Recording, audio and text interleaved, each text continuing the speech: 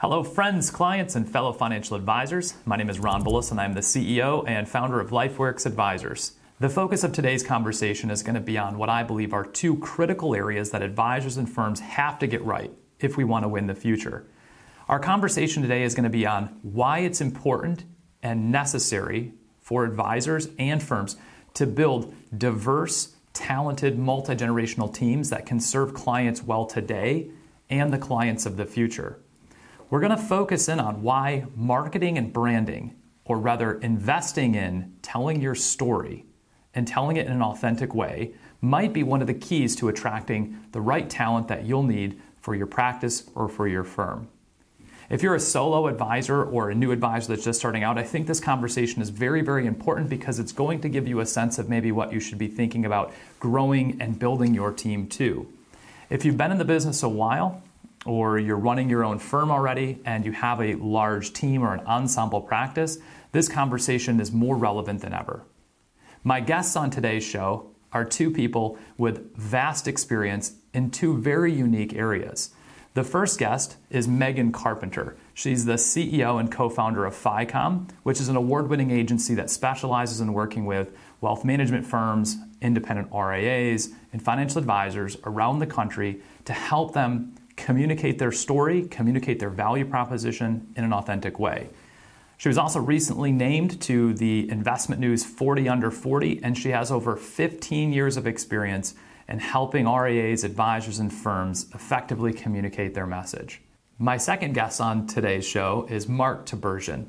He's an industry leader with a storied background and years of effective impact leading firms, mentoring and developing advisors, and supporting the professionalization of the financial advice industry. He recently retired from his position as the CEO of Pershing Advisor Solutions, an affiliate of Pershing LLC, and a division of the Bank of New York Mellon.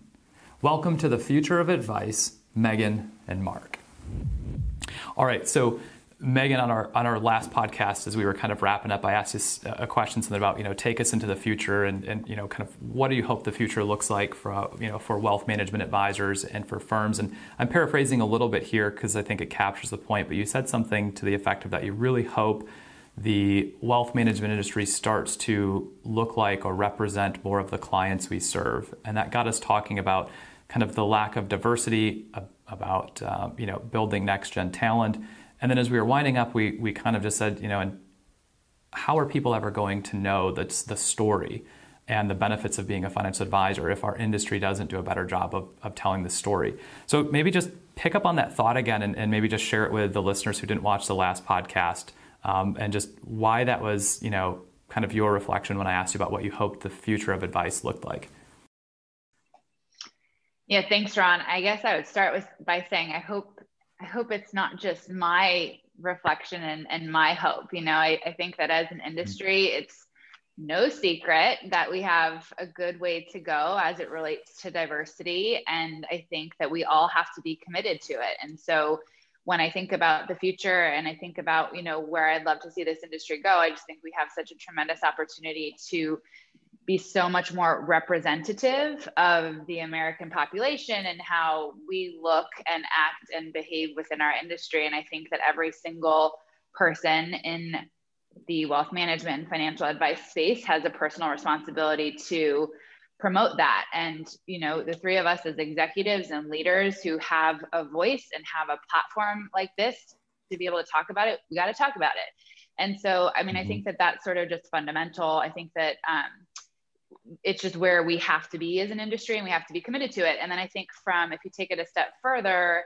and this is certainly opportunistic, but I do think that there is a huge open field for those advisory firms that are committed to recruiting diverse talent and to thinking about how they show up for next gen talent in a way that can lead the industry forward and in a way that will build better, stronger, more diverse, more representative advisory firms that will ensure that as an industry, we can continue serving the needs of the population in ways that I just don't think are being served today.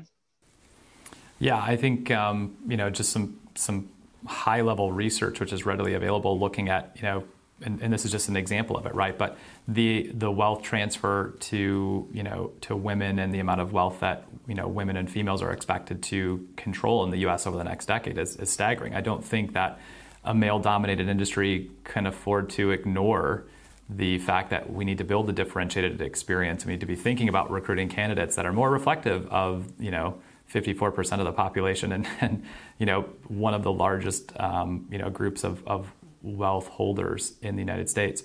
Mark, what's your reflections on it? I know you were the CEO of Tibergien Advisors for a long time, so you've had a unique view in the industry, having been inside of a large organization. But your background is in practice management, coaching, developing advisors, and ensemble teams. What's your thoughts on this? Well, several thoughts. One is I'm now in my seventh career as a permanently retired corporate executive and someone that's just doing consulting with firms. But I've worked in a variety of industries, including in radio and newspaper in my early years in Michigan. And as I became more familiar with financial services, I think several things occurred to me about the business.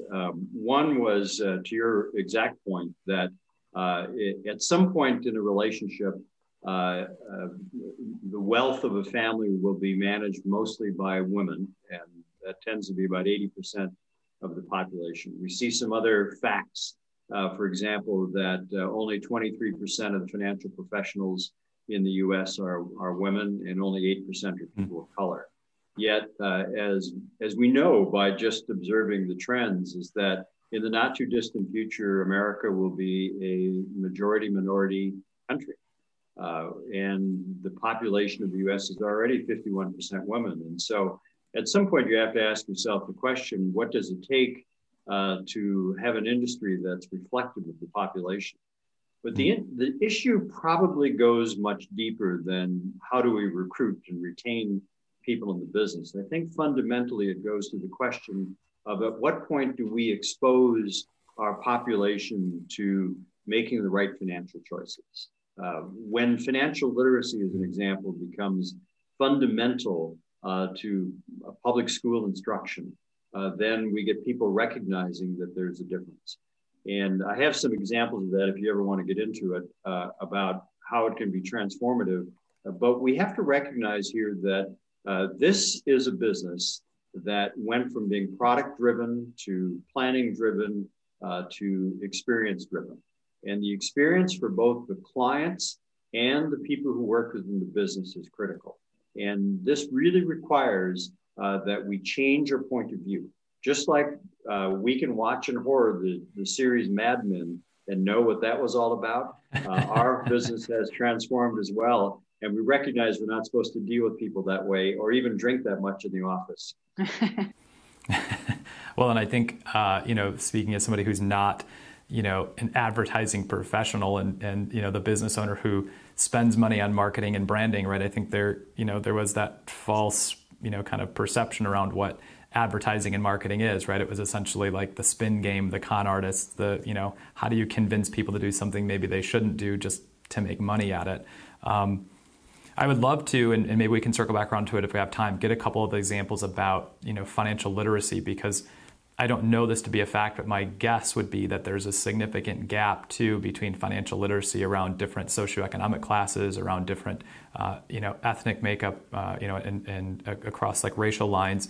And this is something that I completely agree with. I find it very interesting that my teenage daughter and her friends, their ability to navigate technology is amazing. Their understanding of what goes on behind, say, like the Robinhood application, or the difference between stocks and bonds or interest. I mean, I'm constantly trying to push that to my 16-year-old, and I get the eye roll and the dad and, this kind of thing. But it's not taught anywhere. Even in college, it's not a prerequisite, right? And it kind of blows my mind. So I want to read a quote that is from you, Mark, and then pick back up on this conversation. So a book of mine, or a book that I've read multiple times that's helped us think about how we're framing our business, is by Ray Sclafani, called You've Been Framed. I know you and Ray go way back, but in the intro to the book, which I always feel like I'm cheating when I read a quote from the introduction of a book, but the introduction was really well written. Mark, you said this: the financial services profession is going through a profound change. What has worked in the past will not work in the future. Today's economics, demographics, and regulatory environment introduce a whole new set of challenges for the business. In my experience, I find the profession divided into two camps: those who live in the past and complain about the present, and those who see the present as a catalyst for the future. I pulled that quote out because I wanted to maybe set the stage for this conversation too, as it pertains to not just attracting and recruiting talent and investing in marketing, and we'll get Megan's expertise on that, but just thinking about the challenges that a firm faces today, and then what are some of the things, challenge-wise, that a firm is going to face in the future, and how should we start building towards that, right? As opposed to just staying in the present and complaining about the client experience, or we don't have enough diversity, right? I mean, I see that stuff everywhere, and I think it's fine to call it out and to, point out where there's a flaw, but I don't also want to just be part of the complaining group. I want to also say, okay, what do we actually need to do from an action perspective? And so I want to toss that question to you first, Mark. What are some of the things that we should actually be thinking about that are action-oriented, building towards the future, as opposed to kind of complaining about the present? The key here is to be thinking in terms of each of us as missionaries, and it's one soul at a time that we're trying to convert. The notion of looking at broad societal issues is interesting, but by itself, it's hard to move the needle. But individually, there are things that we can do. And so if you think, for example, within your own firm, Ron, that the idea of how you're creating a business, which you and your colleagues have clearly done, is first think strategically about how do you want to be known? And if you're clear about the strategy, then you're clear about the structure. If you're clear about the structure, then you're clear about the process and the profits and the people. And all of this sort of fits into this notion. So as an example, when I joined Pershing to help build an RA custody business, the financial goal was very clear. This is a company owned by Bank of New York.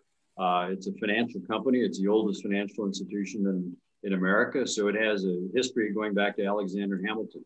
But the mandate wasn't just grow revenue, grow assets, grow profits. The mandate included growing people.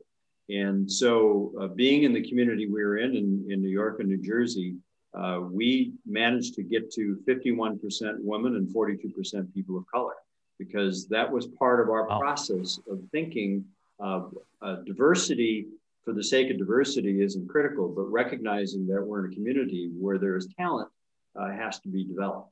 And so one of the things that I learned from that process is that the greatest indignity that one person, especially a leader, that one person can commit against another is to underestimate them.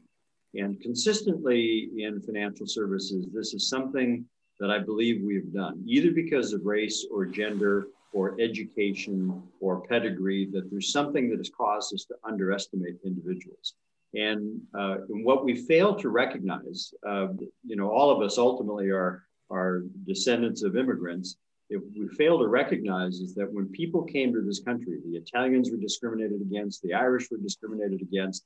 Why was that? Why was it that there was a group of people that would look at this population and say, either because you're a woman or you're Irish or you're Black or you're Italian or some other ethnicity, Middle Eastern, that we would tend to underestimate you or believe that you're something else.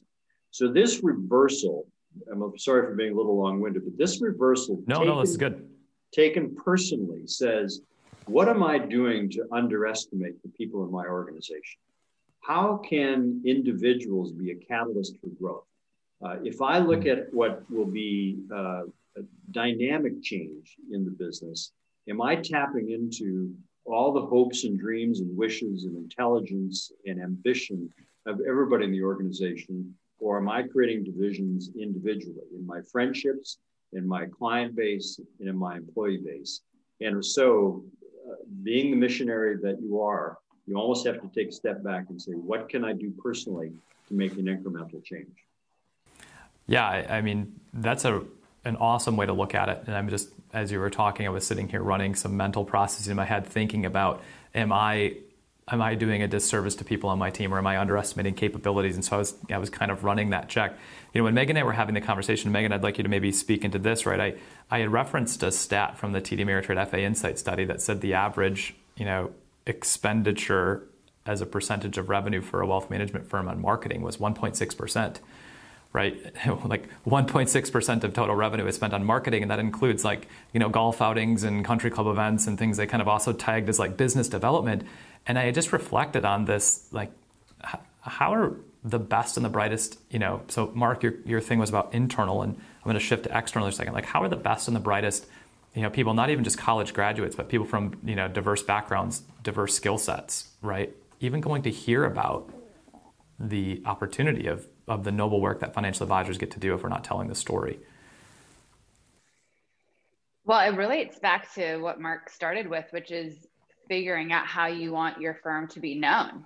What do you want your firm to stand for and represent in the communities that you serve? And by making a commitment to having a clear vision, having a voice and a unique point of view, and then furthering that commitment to saying, okay, I want people outside of my sphere of influence to know about that, to know about what I stand for and who I want to be. I mean, that's just a step that everybody has to take.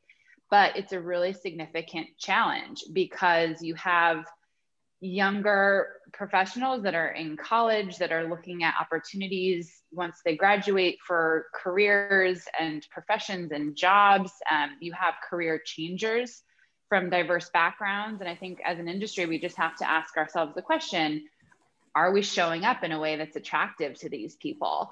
And Mark is the chair of the Workforce Development Advisory Group at the CFP Board Center for Financial Planning. And he and I sit on that group together, and we're actually working on a next guide that will be coming out this summer. That's a career path guide that's targeted specifically at people in college who are potentially serving this profession as well as career changers. It's going to be a really great resource from the CFP Board Center for Financial Planning. So there's associations and organizations like that that are very committed to helping to tell that story and to taking it out into the communities. And I think that as advisors and executives in this space, we all sort of have to come together to carry that torch. There are a lot of really great associations, leaders and influencers that are committed to helping to sort of promote this change, but we need every voice in the profession. We need every executive at every firm to say, this is important to me, from sort of the how I want to be a member of this community perspective. It's also important to me as a business owner because I believe that it will allow me to grow in ways that I'm not growing otherwise, and to really come together. And I think that to Mark's point, which was a people point about underestimating people, which I can certainly validate as a woman in this industry, I feel constantly underestimated. I'm nobody's guy. I'm nobody's buddy that they take golfing. And so I'm constantly having to validate, to demonstrate my expertise, to talk about my years of experience, to talk about the client served before people give me the benefit of the doubt. And I've seen where peers just that are men don't have to do that. And if you think about, that's one small example. And also I think when we think about leaders and being leaders in our own businesses, leaders tend to want to surround themselves with people that they like, with people that they, are friendly with people that feel similar to them. And that's just the worst way to build a business. That's the worst way to build a team. So like the underestimation point is really important to sort of think about because it's real and it happens every day. And I think I think a lot of advisors also underestimate the power of branding and marketing. And it's sort of been an afterthought. It's to your point about the TD Ameritrade study, 1.6% of marketing, like that's embarrassingly low. I mean, that's basically nothing. In contrast to other industries that on average will spend more like 11 to 12% of top line revenue on marketing. Like we're very far off. But then there's also this thought of, well, I'm not going to spend on marketing if I don't know exactly what the ROI is going to be. And I haven't had any experience with marketing working for me. And it's, if we take a step back and look at that, there's a lot of ways to sort of poke holes in sort of those misperceptions. But I think that there is a lot of underestimation that happens like across, underestimating people, underestimating functions within your business, underestimating marketing, underestimating the client experience. And I think where we are today in an industry is we just have this tremendous opportunity to think differently about how we're approaching the way that we're building businesses. Yeah, Ron, if I could just jump on this. I've been a big fan of what Megan's been doing for a long time. And I think her ability to articulate in very human terms how owners of advisor firms have to think about building an enterprise is absolutely critical. And so one question that to me always comes up when speaking to practitioners in the business is how do their clients describe them? Or how would they like their clients to describe them? And it's a real test because you might be surprised as to how you are perceived because you haven't done anything to control the narrative. And so if you are a mostly white male firm, you may resonate with other white males, but what's the rest of the universe that you're not attacking?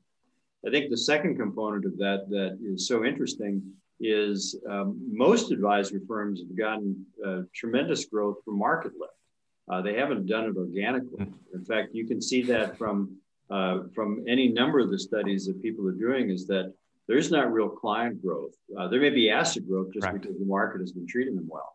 And so ultimately you have to ask that question is how are you perceived? And is this what success looks like? And what tells me that they haven't grown their organization is the rate of consolidation and sale. How is it that there are so many firms that cannot find internal successors in order to transfer? That is the most revealing element of any business that says we have built a bunch of lifestyle practices. We haven't built enduring businesses, and that big part of it is how they're known in the market.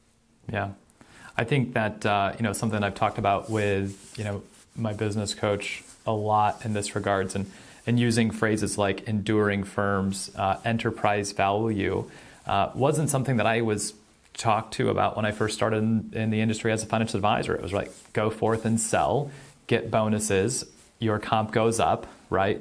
Find better clients. And one of the things that I wonder, but either one of you guys, both of you have unique perspectives, so I'd like to hear what your thoughts are on this. There seems to be that part of this is just the historical element of how we've rewarded people in our business. We haven't rewarded people that are maybe the best planners or technicians or relationship people. Our industry has tended to kind of align the compensation around the best hunters, right? The best business development people, the best salespeople. And so it strikes me that, I hear advisors all the time that are, talking about succession planning and not taking any actions on it because they're kind of rewarded for, let's say rape, loot, pillaging, and plundering their practice because there isn't a value on the enterprise, right? They look at it and they're like, well, I'm making $500,000 a year or $1 million a year, or I could sell my book for $3 million. That's kind of like, so they don't get out. Both of you guys reflect on that. That's something I see as an advisor when I'm talking to other advisors around the country, especially those that are in their 30s like me, kind of bemoaning, maybe they're stuck in a firm where the person's promised to, make them their transition plan for the last, 10 years, and it's this never-ending 10-year window. So do you guys think maybe that part of the dynamic here is just we're stuck in a poor way of thinking about rewarding people inside of our industry? Partly. Megan, shall I take it first and go from there? Okay. So I have about 9 things to say about that because you're on a key idea here. I think, first of all, this is probably the only profession that charges based on the value the client brings rather than the value the profession brings. It would be as if my doctor charged me by the pound. I'd be overpaying every time. And so we start from the whole premise that we're focused on a type of client that is going to pay us the most from a revenue standpoint. And then when we get internally, we do have this notion of people have to work for every dollar instead of thinking about operating leverage within the business. So any other enterprise, including service businesses, are always thinking about how do I get a return on investment rather than a return on labor. And so to the extent that you're focused on the return on labor, you're always going to go for the biggest reward. I think the third element that's interesting here is that we are slowly evolving from a profession of professional sellers to a profession of professional buyers. And that you become, instead of a product advocate, you become a client advocate. And this naturally attracts a different type of person because it doesn't mean that you don't focus on business development, but that the goal of getting more clients is not the goal of the business. It is the means to an end. And so if you go back to the point that Megan was making earlier about how do you want to be seen, ultimately, I think you want clients to be describing you as someone who has profoundly impacted or profoundly transformed the way I think about my financial choices. So those are several thoughts. Now you know why I told you, Ron, immediately that Mark was the person that we had to have join us on this podcast. I mean, Mark, I'm not even going to try to add to your expertise and knowledge around compensation and all of these topics, because it's just what you've done for so long. I think what I could speak more to is to your point, Ron, about when you joined and when you were a younger advisor, and it was sort of like, sell as much as you can, go out and find better clients. But my question back to you is like, did you get any training on how to do that? You know, were you given any specific guidance or framework that helped you to do that? I was given an exercise where I had to write down all of my friends and family members and everybody, or something. Well, theirs was like 300 when I had to do it. And it fast became apparent to me. Thankfully, I heard somebody speak at Northwestern, and I won't mention his name. He was an amazing communicator. And he said the danger with how we think about like asking for referrals as our primary means of growing our business is it immediately makes the conversation about me, not the client. And he goes, for those that are wanting to live in the space where it's always about the client, not that asking for referrals is a bad thing, right? I think getting referrals from our best clients is great, but I always had a struggle with that. And that was really the playbook, right? If I wanted to do marketing, it was like, thou shalt not. We have a company name, right? Like, that's enough. And I was like, well, that doesn't help me build a community or a tribe or find people that really value the things that I can do. So in my experience with talking to advisors around the country that are inside of large firms, I don't mean this in a demeaning way against large firms, but they kind of have this way of thinking that the mothership is the valuable brand. And I don't think most clients buy something because of the logo on the door. I think they buy it because of the person and because of the values that person embodies.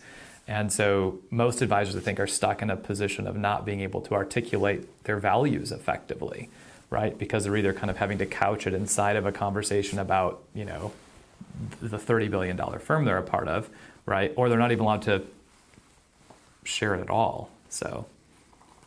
Yeah, ironically, though, the firms with the big brands are creating opportunities just because of their brand. I mean, it really goes to Megan's point earlier, is that they're spending a fair bit on marketing. And of course, they can afford to, but their brand is what creates opportunity. I think what's interesting as you follow the life cycle of a financial professional is ultimately they get to the point where the brand in the community is even more significant than the brand of the company they're working for. And so this transformation happens through wonder and plunder and blunder. And you see these dynamics occurring within the business. And you say, now I need my brand. I don't need their brand anymore. I can get rid of the crutch. Right. But it's so interesting. I mean, Mark, like Ron is a very young advisor and he still grew up in this space doing like what we would call a Project 100 or something similar. So it's not like that's such an old school thing. Like it still happens quite a bit. And this over reliance on referrals still happens quite a bit. And Mark, you've heard me say this a million times, but a referral is a very well-timed introduction from a raving fan. And you cannot replicate that. You cannot manufacture those scenarios where one of your clients who loves you and is happy to be an advocate for you happens to be in front of somebody who needs your exact services at that exact time. And so I am a huge believer in the power of referrals. I've grown my business primarily from referrals, but I do not have an over-reliance on them because I cannot replicate that. And I think that is where there's a huge opportunity to think about how we can start to give the listeners some action items to think about how they can evolve the way that they approach building their business and recruiting and retaining a diverse set of next generation talent. I think it really like a great starting point is to think about how you are training and coaching your younger advisors on how to be really great marketers in their own way and having enough confidence to not be scared of allowing them to go out and build their own personal brands, to Mark's point. And I think that the generation of prospective advisors that are graduating from college and coming into this space, they have really specific expectations about the business that they join. And one of those expectations is they want to work for a business that has a social and digital presence, so that when they put it out on LinkedIn, when they share who they're working with on TikTok, and they start telling stories about their day, like they want to feel like they work for a relevant brand. And they want to be able to be active on social media without feeling like they can't get their content through the compliance process fast enough, or that they're just going to be handcuffed on what they can and cannot say, or that they're not going to be able to use modern medium like video or podcasting. And so if you're thinking about like how to actually take some steps, I think a great first step is to think, okay, how is this next generation of advisors, like how do they show up in their personal lives? And how can I allow them to show up in their professional lives in a way that they're super excited about? And how can I give them the training and coaching opportunities, which is not how I got started in the business as an advisor that started 20, 30 years ago, but how they're realistically going to get started. And to your point about, they probably had you fill out the names of 300 people with their phone numbers and encourage you to call them. Who uses phones today? I mean, I try not to answer my phone like as actively as possible, and I'm an old millennial. And so you can imagine the next generation, they don't use their phones for anything but texting and getting on social. I mean, they don't speak to people. They don't even speak to their families. So like, why would somebody pick up the phone to talk to them? And so we have to arm and empower this next generation of advisors with better opportunities to build their own personal brands in the ways that they want to give them the training and coaching to be able to support that, and to like not have this fear, that, well, I can't let them do their own thing because I've got my thing over here. Like that's just such an old school way of thinking. You said so many great things, but Agreed. Probably the most shocking term you used was old millennial. Oh my God. I know. It's the truth. I appreciated that you teed me up as being young, Megan, and then referenced yourself as an old millennial, because I think I'm older than you, or we're the same age. But I think one of the things that I've heard, and Mark, I want to go back and have you give me the phrase again, because then I want to ask a question about it. You said something to the effect of like, if you have the strategy right, then the structure follows. Walk me through, give me that again, because I have a question as it relates to how to empower the next gen inside of a firm to go out and kind of follow that same structure. Can you give that structure to me one more time? Sure, happy to do it. In one of my books, Practice Made More Perfect, I identified 8 driving forces within the typical advisor firm. One of them is the leading force, and the others tend to be supportive. And so, as an example, what's common within an advisory firm, the 2 most common is that either they're known for the market they serve, or they're known for some technical specialty. So the idea of beginning with a strategic framework for the business you're building, instead of relying on the 80-20 rule as an example, you change it to the 20-80 rule. You say 80% of your clients are within your sweet spot. So if you're clear on that strategy, then you become clear on your structure. As an example, if retirement plans tend to be your market, then the structure you create is designed to support retirement plans. And the people you hire are geared towards that type of a business. So strategy, structure, people, process, profits. Strategy frames the positioning in the marketplace. The structure is creating the infrastructure, the support for executing on the business. The people are matched to the type of enterprise you're trying to create. The processes are really around the client experience. And all of this ultimately results in a growing, profitable enterprise. Yeah, and the piece that I wanted to maybe pick up on, because it sounds, I really like that framework, is this idea of, strategy then structure, right? I mean, if a firm has a strategy of building intentionally a team that's not only going to serve clients well today, but it's going to serve our clients' clients, it's going to serve the clients of tomorrow, then, I mean, the technology exists right now too, to your point, Megan, for firms to allow advisors to use social media or to use mediums of I'll say marketing and branding themselves as opposed to the company, right? I have this maybe lofty vision someday that the name Lifeworks actually fades into the background, and there's 1,000 advisors on our platform that each have their own whether it's their own name or their own firm, that is their brand and their tribe and their value proposition, right?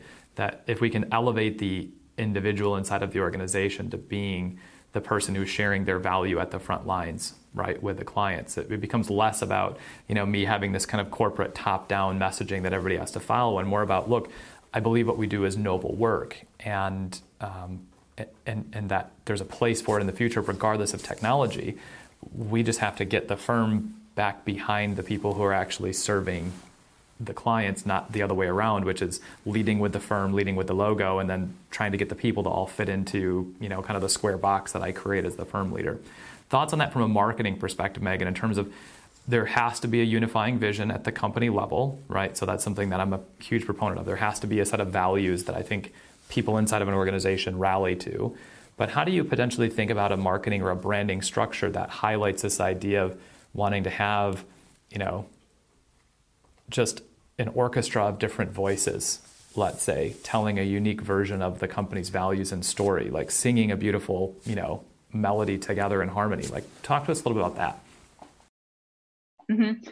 Well, you make a really great point, Ron, about the need for vision and values. There is absolutely no marketing strategy in the world that is going to fix a broken business that doesn't have a clear vision, doesn't have a set of core values, doesn't have a business strategy that supports all of that, and doesn't have a leadership team that is carrying it forward. So we can identify that pretty early on when we have businesses that come to us and it's clear that the partners are not aligned, or it's clear that they don't have a business structure that actually supports their vision. And so we're super quick to say, let me refer you to some other people that can help you get sort of like that on track. And then let's focus on your marketing, because marketing doesn't fix broken businesses.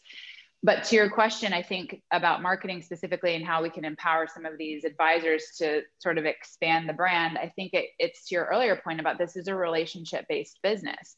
And so when you think about traditional advisor marketing, and let's just sort of picture the homepage of a website of a traditional advisory firm, they typically across the industry, they just look very similar, right? So we use a lot of the similar, we use very similar language and how we describe ourselves as businesses. We talk a lot about years of experience, assets under management, the designations that we hold, and it's about me. It's about me, the advisor. And that is very difficult for anybody to connect to, because you're not speaking to the client and helping them understand how you solve their problems, their issues, their concerns, how you're going to help them fulfill their dreams and reach their aspirations better than any other financial advisor out there. And so I think that the first step is really to just recognize that the best way to approach your marketing is to think about how you're creating really meaningful connection. And we talked a lot about this on our last podcast interview together, Ron, so we can refer back to that. But it is about being really authentic, feeling very confident and being true to yourself and to being aligned into why you do what you do and who you'd like to serve and the change that you're trying to create for those people. But it's really about helping, making a connection across your digital properties, primarily website and then social media pages, to help people understand, like, this is how I will help you. And this is why you should work with me versus somebody else. And I think that the second piece of that is that we shouldn't try to serve everybody. And that's something that I get a lot of pushback from advisors that we work with on. It's like, well, I don't really want to say that because there's this whole group of people over here that I serve that might feel alienated or might feel left out. And so what happens is you end up having advisor messaging and sort of brand statements and philosophies that essentially say we do all things for all people. When you say you do all things for all people, you're actually doing nothing for no one, because nobody can connect to that. And so I think it's about feeling really confident and being able to have a very clear focus. And then to the next point, which is really getting to your question about how can we arm sort of these brand advocates, I believe very much in having what I would call like macro messaging at the firm level. So you have to have a set of master messages that speak to what you brought up, Ron. It's your vision, your values, it's things that are really core to the leaders of the business, probably the founders of the business, why they started the business. You want to have some macro messaging that every single person in your firm aligns with. And that goes across the business. That's not just for financial advisors, but that's how you build a really great culture. So you want to have macro messaging that sort of aligns to those beliefs and your vision for the business. But then you want to allow each individual advisor to be their own person within sort of that macro vision. So at Lifeworks Advisors, you've got your vision and values. But for me, if I'm an advisor at Lifeworks, I am going to have a type of client, a psychographic of client that I align really well to and that I really want to serve. And that's likely not going to be the same psychographic of client, Ron, that you want to serve because we're just different people. And so allowing advisors within your firm to sort of say, okay, I believe in this, like I'm buying into the macro messaging, I'm buying into the vision. And within that, here's where I want to stand up and stand out and stand apart. And here's the type of client that I want to serve. And having you allow me to connect with those people in meaningful ways and to show up where they are, and sort of giving me the independence and the freedom to be able to do that.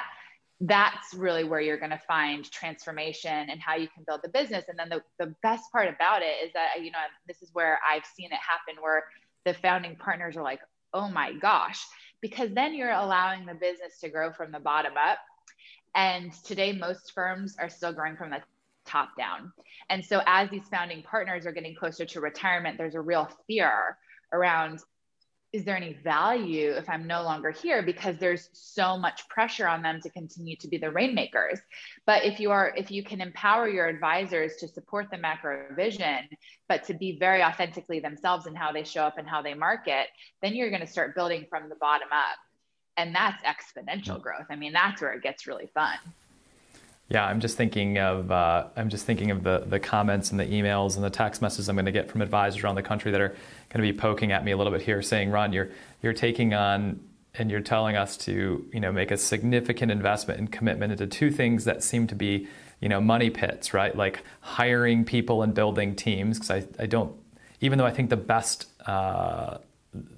run wealth management firms or practices in the country are clearly high producing, high performing teams, right? I think the evidence is out on that, but we still see, a lot of what, Ray Sclafani calls lone rangers, right? The independent with one or two staff people, a very top-down structure. And then I guess the other side is, thinking about the quote of like, I think the quote goes something like, half the money I spend on marketing is wasted. The problem is I just don't know what half. I could also hear other advisors out there right now kind of, screaming at the computer, getting ready to send me a flurry of text messages saying, I've tried marketing before, it doesn't work.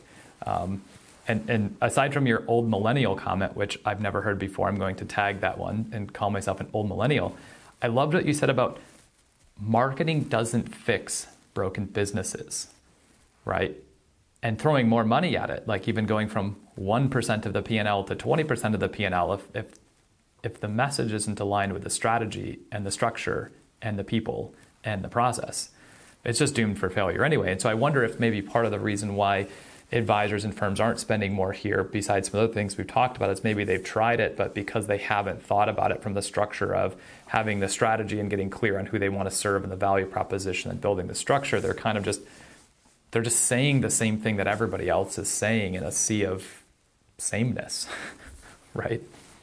Absolutely. This industry suffers from that, homogeneity. Like that's just how we've shown up. And I think, I actually think that we as marketing professionals, as practice management professionals, as consultants in this space, I think we've just done a disservice, honestly, with advisors because, and I still see it today, like you get people who go out and we have these opportunities to speak at conferences and to participate in podcasts and to host webinars. And we'll say like, you have to do social media. You have to be on Instagram. You have to be focused on SEO. And I will be honest with you, like I used to be one of those professionals because you have a tactic, you can become an expert on it, and you can take that expertise out to the market. But the problem with that is that advisors who are eager and who are listening and who they care and they want to do better, they'll hear somebody like, Michael Kitces talk about why SEO is so important, and they'll go and they'll invest a lot of money into SEO.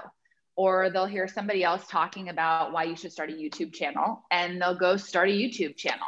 Or they'll speak to their peers who are having a lot of success using paid social on Facebook, and they'll go and they'll try that. And the problem is like, that is the easiest way for me to describe the outcome of that is to say to a financial advisor, that would be similar to your client coming to you and saying, oh, my neighbor just invested 50% of their, liquid assets into Bitcoin, so I'm going to do it too. And as a financial advisor, you're like, wait, what? No, like you need a strategy, and you have to have a plan, and like this needs to be coordinated, and you have to be diversified. And so I think, I often find that I guess I wonder or feel vulnerable about advisors listening to me and thinking like, well, gosh, I just wish she would tell me what to do, But the truth is I cannot. The easy button. Because the easy button. Yeah, that would just be me doing you as an advisor a disservice, because I need to know about your business, your vision, your values, your strategy. I need to know about the market that you serve. I need to know about what you believe in order for me to give you the right recommendations. And so I think what we have to do is we can tell advisors like, go out, listen, learn, be eager, have that hunger, but like, don't forget that you have to have a strategy. And the only strategy that's going to work for you is yours. And it doesn't matter if it doesn't look like anybody else's. And we have a lot of clients that we work with that we say, you know what? You don't need to be on social media. Don't get me wrong. Like, I love me social media. I'm on social media a lot, but it's not for every advisor. Yeah. It's totally dependent on your business. And so I think that that's, to your point about, not knowing which half of my marketing budget is wasted and what's working and what's not. I think it's because we just haven't done well by advisors and helping them figure out how to build a strategy. And that's where the coaching and I think training opportunities are so great. Well, I'm wondering too, and Mark, one of the questions I had for you, as I reached out to a few friends and was talking about this, and one of them passed this question on. And he had framed it something like this. He said, Ron, you're stepping into a conversation, bringing two people together. One of them that has a deep background in coaching, development, building teams, has written books about, enduring practices. And then another person who's got years of experience in marketing, right? And I said, okay, what's the question? He said, well, the question is, how long does it take for either one of those things to actually start bearing fruit?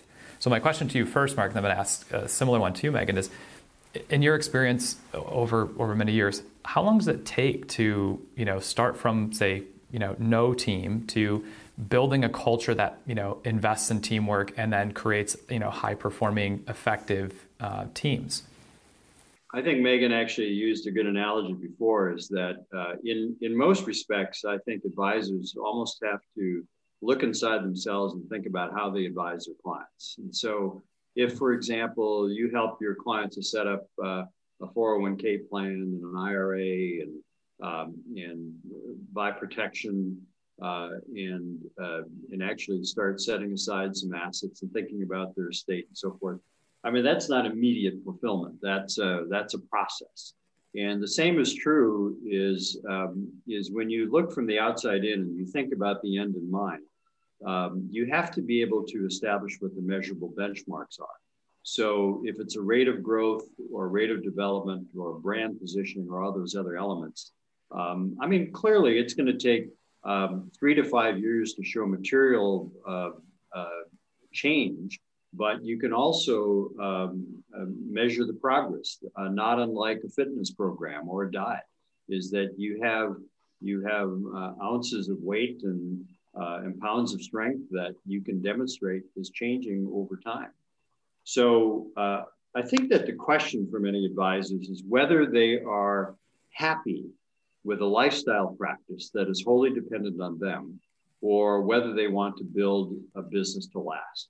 And either decision is okay, but they shouldn't confuse the two, because a business that is not naturally constructed to be transferable has no value. And so just recognize that the way in which you generate a return is an immediate income. So if I choose not to spend on marketing or building infrastructure, attracting support. My income is going to be in real immediate terms, and I can choose to invest it in something else, like a John Deere dealership instead of the financial services business. I think that the other thing to recognize is that we are fundamentally dealing with small businesses. Small businesses have a life of about the age of Jesus. It goes about 33 years. And what we see is that they are born, they grow, they mature, they pass on. The challenge with many firms is that their client base tends to be the same age as them. And so when you look at the age demographics of advisors over time, they're getting as tired as their clients are. And they really haven't built any repetition or continuity into the business. So I think that if I were running an advisory practice today, I'd have to answer that question. Do I want to build an enduring firm or practice? Do I want to generate high income or build something with transferable value or some balance in between? And knowing that in 3-year increments, I'm going to be able to show material progress towards the ultimate goal. And if I accelerate, that I have to have the right framework for how I'm making the decision. And I believe that Megan's description of how people are saying, you know, this is the score. You're the trumpet player, you're the violin player, you're the pianist. You all have a different instrument to get to the same point, but it's the same score. And we have to be keeping this in mind. Mm-hmm. Yeah, and from a marketing so perspective, Megan, sorry, Ron, I was just going to say from a marketing perspective, I think Mark's point about having metrics and benchmarks is equally applicable on the marketing side. And I love the analogy that you used, Mark, about, you know, losing weight. You know, you're not going to lose 30 pounds overnight if that's your goal, but you'll celebrate every pound as you go. And the same is true for realizing and feeling success in your growth, and then being able to demonstrate ROI is by taking the right measured incremental steps to get to the end goal. And so the way that we think about it, if you're thinking about what's the timeline to be able to sort of realize and experience that change, we actually think that you should be able to realize and experience change relatively quickly. So within a quarter or 2 quarters time, you should be able to start seeing some momentum. So what we try to do is in how we structure our marketing strategy, either for the clients that we do the strategy and execution for, or the advisors that we provide marketing coaching and training for, is we try to figure out like what is the first actionable step that we can take that will help you reach your business goals and objectives, and that we can measure there to be success around. And so it's sort of like, you know, that old proverb, how do you eat an elephant? One bite at a time. One bite at a time. And so that's where we begin. And so if we determine that as your marketing strategy, one of the things that you really want to focus on is you want more of your clients to read your content, because you're really excited about the content that you're producing and you're just not sure who's reading it. Like, you're not sure if it's resonating. You're not sure if anyone's opening the emails. You're not sure if you're not getting any feedback. So if that was sort of one of our initial goals, because perhaps the business goal that's tied to is we want to increase wallet share from existing clients, then a very easy first step is to make sure that we're using the right tools to be able to track engagement. So it could be something very simple of switching from sending your email newsletter out from Outlook to sending your email newsletter out from an automated marketing platform like a MailChimp. Within 1 quarter of time, you will be able to see the impact of that simple decision. And so that's why with marketing, it actually doesn't have to take years. It's just about setting realistic expectations, measuring what matters, focusing on that measurement, and having enough discipline to take 1 step at a time, rather than saying, I'm going to invest, let's say 9% of my top line revenue in marketing, and I want to enjoy 20% revenue growth this year. And that's it. And trying to do a couple things here and there for marketing, and looking back at the end of the year and saying, well, I didn't achieve my 20% growth. I can't diagnose what worked and what didn't work. So it's just about reframing your mindset, setting clear expectations, measuring what matters, and having those incremental benchmarks so that you can see the success and then you build the momentum that will get you to your growth goals. Yeah, no, that's awesome. So I'm gonna shift gears a little bit here because I want to be conscious of our time, and I've got 2 questions left for both of you guys. And this is the question I always try to end the Future of Advice podcast with, because the entire purpose of this was trying to like step us out into the future. And there's been so many great things that have been covered and relates to, thinking about building teams and using advertising and marketing branding to do that. Mark, I'm going to give you the question first, then Megan, I'm going to have you, take us to the finish line. If you step us into the future 5 years or 10 years, Mark, and again, you've got a lot of experience developing, coaching, mentoring teams, right? What do you think an enduring team, right, one that creates enterprise value, needs to look like in order to win the future? What is the team of the future that needs to be built? I think the team of the future needs to have a structure, much like in an accounting firm or a law firm, where you have degrees of experience and capabilities, where people are progressing, and that you know what excellence looks like in each role. I think that there are 3 elements that are really critical in building any organization, whether it's a team or a business. And that is, you are conscious of the nature of the work, the nature of the worker, and the nature of the workplace. So the nature of the work is that you're defining what the role is. And think of it in these terms. When you came into this business, there are certain things you did that you probably didn't have a passion for, but you had to master because they were fundamentals of the business. And whoever your boss was defining what success looked like, hopefully. But if you're thinking about the nature of the work for a long term, then you're also thinking, what's the nature of the worker that's matched to that position? Is that individual a one-ball juggler, or are they a multitasker? Because the nature of the work may be very routine. So as you match people to the right job, it becomes critical. The third element around the nature of the workplace is I have a fundamental belief that you cannot motivate people, you can only demotivate them. And your job as a leader is to create an environment in which motivated people will flourish.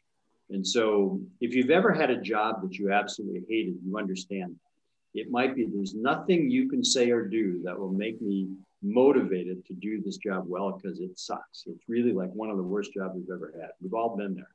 But if you are doing something with passion, I'm already motivated to do the work. And I have an organization that is eliminating distractions and creating opportunity for me to grow and achieve fulfillment, then I am part of an enduring organization. Yeah, that's awesome. Fantastic answer.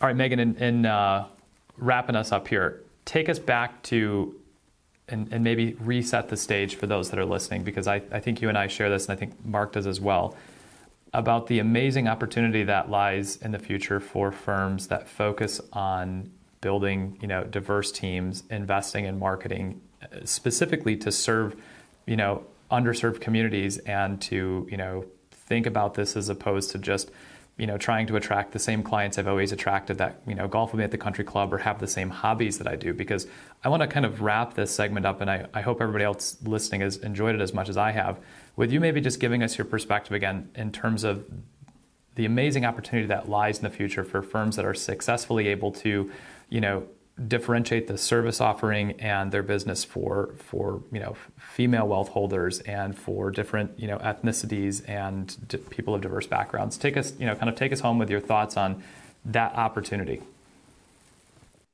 Well, one thing that I know for sure is that what has worked for us in the past is not what will work for us in the future. And so I think that the opportunity begins with believing that to be true and believing that there is exponential opportunity by approaching how advisors build their business in sort of new and modern ways. And I think that on top of that, I think there is huge opportunity for leaders within advisory firms to just sort of expand their mindset and their belief in how they're able to bring together the vision for their business with their sales strategy, with their client experience, and with their marketing strategy to really achieve commercial success. I don't think that belief is widely held across the industry today. I think there are some really amazing, innovative leaders that we are seeing that are becoming much more visible. I think there will be many more that will sort of grow up in this industry that will become the next Joe Durans. And I'm excited to sort of watch those leaders emerge, but that opportunity exists for every single advisory firm leader out there today. And so I think that it is a belief that we have to think about the evolving consumer, how their consumer expectations have changed and will continue to change every single day in ways that we cannot control. But recognizing that if we believe that we can sort of stay in front of those expectations, that our businesses as financial advisors will achieve exponential success. And I think if I'm looking ahead 5 years and thinking about what I'd love to see, I would love most, of course, to see a diverse workforce across the advisory community. I would also love to see leaders who believe that they can achieve greater scale and exponential results because they believe in marketing in ways that they don't believe in marketing today. And then one step further, I would love in 5 years' time to see executives at advisory firms, but also I would say across the industry at businesses that support financial advisors, really investing into new opportunities to coach and train the next generation of diverse advisors on how to be really great marketers in their own business, rather than just leaving them to themselves and hoping for the best. I think that opportunity is just really great. I see a lot of firms that are harnessing the opportunity today. They'll be the leaders of tomorrow. But like I said, the opportunity exists for every advisory firm out there. Yeah, I think that well said. Awesome way to wrap it up. Mark, any final thoughts in parting as well, or should we leave it on Megan's words of wisdom? And I really loved how she's kind of sized up the opportunity ahead of us. So. I think she put every punctuation mark that you could on the end of that sentence. So that worked. Amazing job for an old millennial like Megan.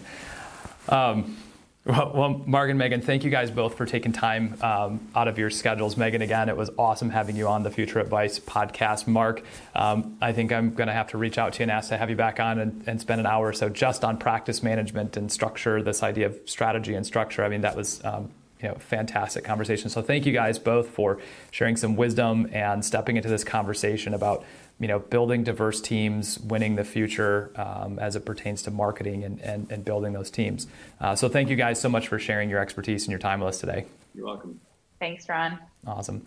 And for those of you guys that are listening again, I'm Ron Bullis with Lifeworks Advisors. If you'd like to learn more about Megan and her firm, FiComm Partners, you can go to FiComm Partners online, and you can also find her on LinkedIn. And Mark is a happily retired, although I think he said he's been pulled out of retirement a few times. If you want to follow Mark, you can find him on LinkedIn.com by typing in his name, Mark Tibergien, and also on Amazon.com. Several of his books. I have actually picked up one of them and I'm reading it now. So if you'd like to learn more about them, check them out on LinkedIn and their websites. And look forward to having you again on another podcast with the Future of Advice. Take care.